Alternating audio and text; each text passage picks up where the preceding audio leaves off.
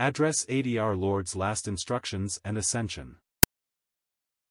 And as they thus spake, Jesus himself stood in the midst of them, and saith unto them, Peace be unto you.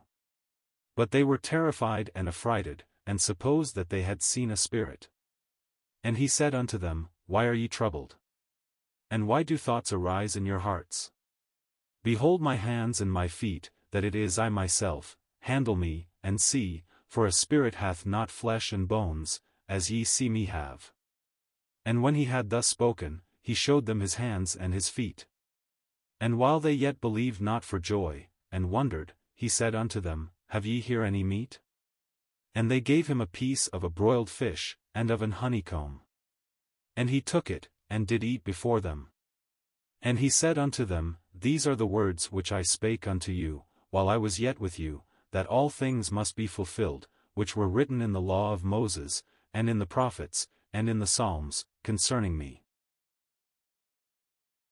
Then opened he their understanding, that they might understand the Scriptures, and said unto them, Thus it is written, and thus it behoved Christ to suffer, and to rise from the dead the third day, and that repentance and remission of sins should be preached in his name among all nations, beginning at Jerusalem.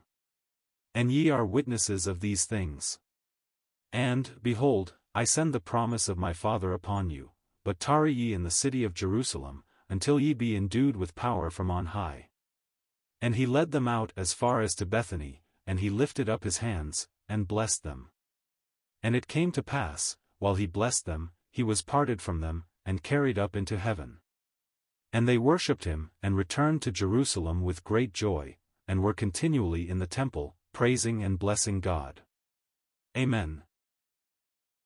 Luke 24 verses 36 to 53.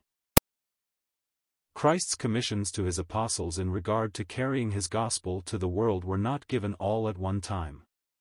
In Acts 1 verses 2 and 3 Luke tells us that during the 40 days between his resurrection and ascension the Lord gave commandment regarding their future service, and spoke of many things pertaining to the kingdom of God.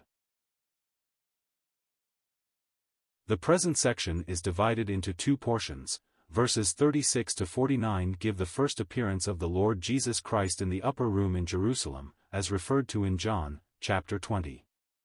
The last 4 verses take us to the slopes of Mount Olivet, from which the Lord ascended to heaven. We read, As they thus spake.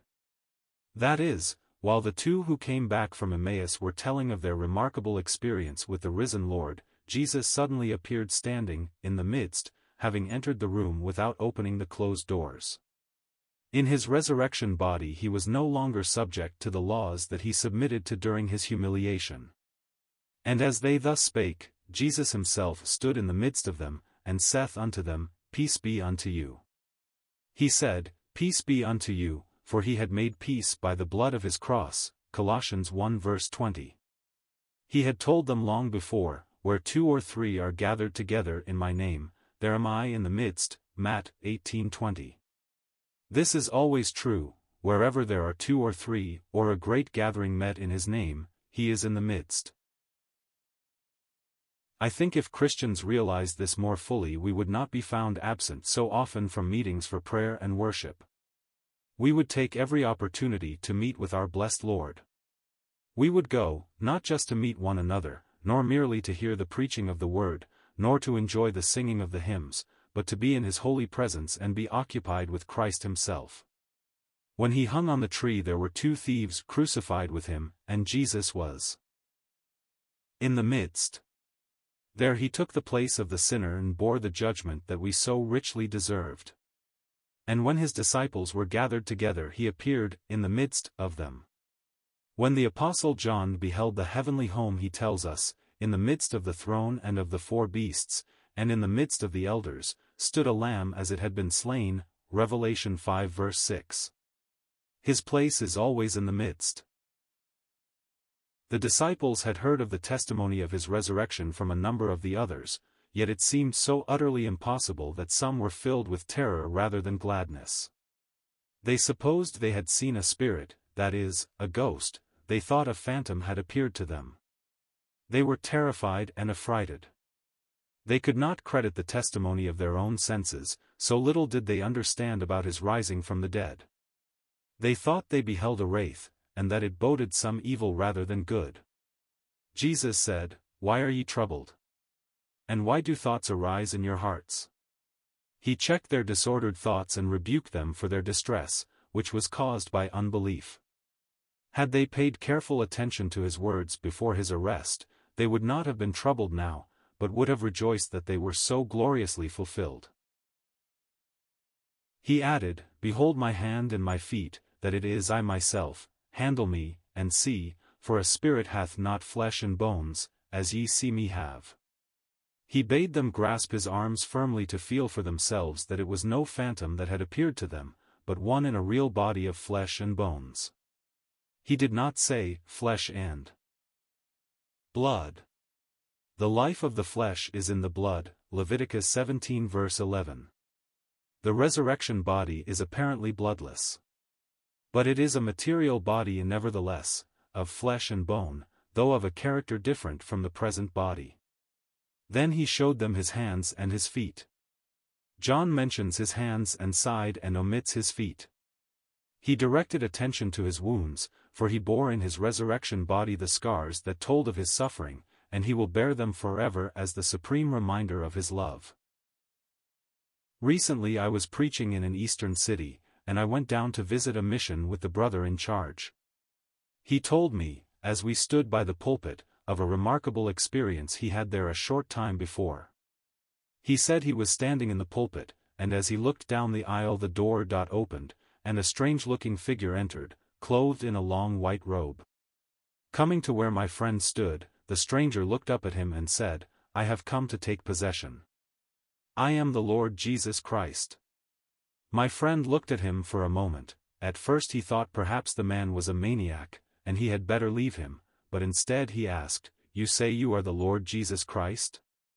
"Yes," was the reply, "and I have come back as I promised I would." "Let me see your hands," said the mission man. The visitor held out his hands. "Oh, no, you are not my Savior has the prints of the nails in each hand." The man looked hard at him and turned and left. Jesus bears the marks of identification in his wounded hands and feet. He said, "Behold my hands and my feet, that it is I myself, handle me, and see, for a spirit hath not flesh and bones, as ye see me have." The natural thing to have said is, "A spirit hath not flesh and blood."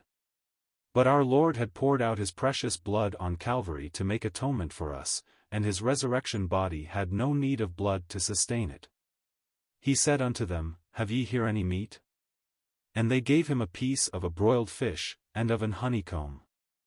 And he took it, and did eat before them. They were still incredulous, so he undertook to eat before them, so that they might know beyond all doubt that he stood there in a true human body. Thus he made it clear that he was actually present with them in his resurrection body, not simply a glorified spirit. And he said unto them, "These are the words which I spake unto you, while I was yet with you, that all things must be fulfilled, which were written in the law of Moses, and in the prophets, and in the Psalms, concerning me." The risen Lord here authenticates the entire Old Testament by declaring without any equivocation that all things written in the law, the prophets, and the Psalms, concerning him must be fulfilled. This goes on to his second coming and kingdom. Nothing is to be cancelled. All must take place as written. This is our authority for believing in the literal fulfillment of prophecy. It is a great mistake to spiritualize the prophecies and suppose that God is going to go back on his word. Then the Lord Jesus Christ did something for the disciples that we would have him do for us, then opened he their understanding, that they might understand the Scriptures. It is only as the Lord, through his Spirit, opens the understanding of men and women that they can comprehend the truth that God has revealed in his word. In this chapter, ver. 31, we read, "And their eyes were opened, and they knew him." Here we are told that the Lord opened their understanding, and after he had disappeared from the room, the Emmaus disciples said one to another, "Did not our heart burn within us, while he talked with us by the way, and while he opened to us the Scriptures?" Link these three together: he opened the scriptures, their eyes, and their understanding. It is only in this way that we can learn the mind of God. It is a great thing to go back to what is written in the scriptures. We get so occupied with human theories that we fail to depend on what is written in the Word. And he said unto them, Thus it is written, and thus it behoved Christ to suffer, and to rise from the dead the third day, and that repentance and remission of sins should be preached in his name among all nations, beginning at Jerusalem. And ye are witnesses of these things. Jerusalem at that time was the guiltiest city on the face of the earth. Its people had gone so far as to crucify their own blessed, adorable king. One might have wondered if God in his wrath would not wipe that city off the face of the earth, but it was there that he was to begin showing the exceeding riches of his grace. Within a short time 3,000 persons were led to accept Christ as Savior, and having accepted him, were baptized in his name, that is, by his authority. After beginning in Jerusalem, the apostles were to be witnesses to his resurrection through the entire world. In Acts 1 verse 8 we read, And ye shall be witnesses unto me both in Jerusalem, and in all Judea, and in Samaria, and unto the uttermost part of the earth. Notice that in the commission as given here there are two things that God has joined together: personal repentance and remission of sin. What is repentance? It is nothing meritorious, it is the recognition of the disease that is destroying us. When we acknowledge our sinfulness, we are glad to avail ourselves of the salvation God has provided. Then one is ready for the message which tells him that Christ has done for him that which he cannot do for himself. When he puts his trust in Christ, he receives remission of sins. To believe in him is to put your trust in him, and when you do that you receive remission of sins. How do you know when your sins are forgiven? You must take God at his word, believe it because he says so. It is not because of a happy feeling that you know you are forgiven, but because you know that God cannot lie. Our Lord added, And, behold, I send the promise of my Father upon you, but tarry ye in the city of Jerusalem, until ye be endued with power from on high. They were not to go at once, however. The promised Comforter must come first, whom the Father was to send in his name, John 14 verse 26. He would empower them to preach so as to carry conviction to the hearts of their hearers. They were to wait in Jerusalem until this promise was fulfilled. After 10 days the Spirit of God came upon them in an absolutely new way. This was their power for testimony.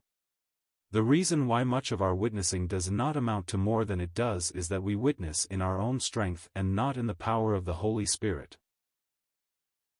Following these instructions, he led them out as far as Bethany, and he lifted up his hands, and blessed them. In order to reach Bethany one must climb up the Mount of Olives, and then go down a little on the eastern side. The Lord Jesus often visited in Bethany at the home of Mary, Martha, and their brother Lazarus, whom Jesus raised from the dead. On the mountainside near this town he lifted up his hands and blessed his disciples, and then ascended to heaven, and a cloud received him and hid him from their view. His work on earth was finished, and he returned to the Father and to the glory that he had with him before the world began. We are told that they worshipped him, and returned to Jerusalem with great joy. All questions as to the mystery of his person were now at an end. They adored him as the eternal Son of the Father, and then, in obedience to his word, returned to Jerusalem with great joy to await the descent of the Holy Spirit. They were continually in the temple, praising and blessing God. During the tarrying period they seem to have dwelt together in one common home, where they spent time in prayer, Acts 1 verses 13 and 14, but during the greater part of the days they were found in the temple courts, praising and blessing God. It was not, as some have concluded without proper evidence, that a prayer meeting went on continually for the 10-day period. The one great fact which is brought before us in this lesson is that we who know Christ as Savior are responsible to carry the gospel to all the people of the world.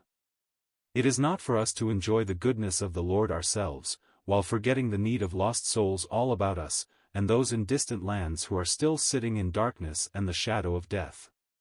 Nor are we cast upon our own resources in the carrying out of our commission. He who sends also empowers. By the Holy Spirit he fits his servants to go forth, as his anointed heralds, to make known the riches of his grace to men of every nation. Increased blessing comes to the church at home as her members reach out into the regions beyond. With this Luke closes this account to take it up again in the first chapter of the book of Acts. Nothing is more pitiable than to hear Christians arguing about the application of the Great Commission, while neglecting to obey it. We are responsible to give our generation the opportunity of hearing the gospel. In a future day God will have his witnesses to the nations, but this does not relieve us of present accountability to make known the grace of God everywhere, so far as it is in our power. He who knows the blessing of salvation is called to make Christ known to others even though his circle be a very limited one. All are not gifted preachers or evangelists, but all saved ones can tell someone else of the Lord Jesus and the way of life. If we know Christ for ourselves, are we doing all we can to extend this knowledge to those who are still in their sins? Repentance and remission of sins go together, for when one owns his lost condition, he is prepared to trust the only Savior. Have we done this?